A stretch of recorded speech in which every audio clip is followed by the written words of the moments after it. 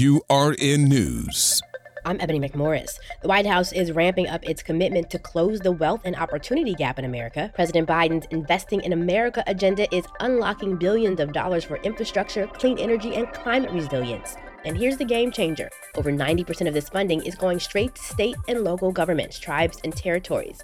If you need help navigating this financial windfall, the White House has released an updated technical guidebook. This blueprint points communities towards more than 150 federal programs, offering well over $1 billion in support. It also showcases new state commitments to help local governments take advantage of these funds. And for those communities historically left behind, enter the Thriving Communities Network, designed to deliver targeted assistance, especially for places grappling with economic distress. It's all hands on deck with states, federal agencies, and even philanthropic organizations collaborating to make sure these funds reach the people who need them the most. For AURN News, I'm Ebony McMorris.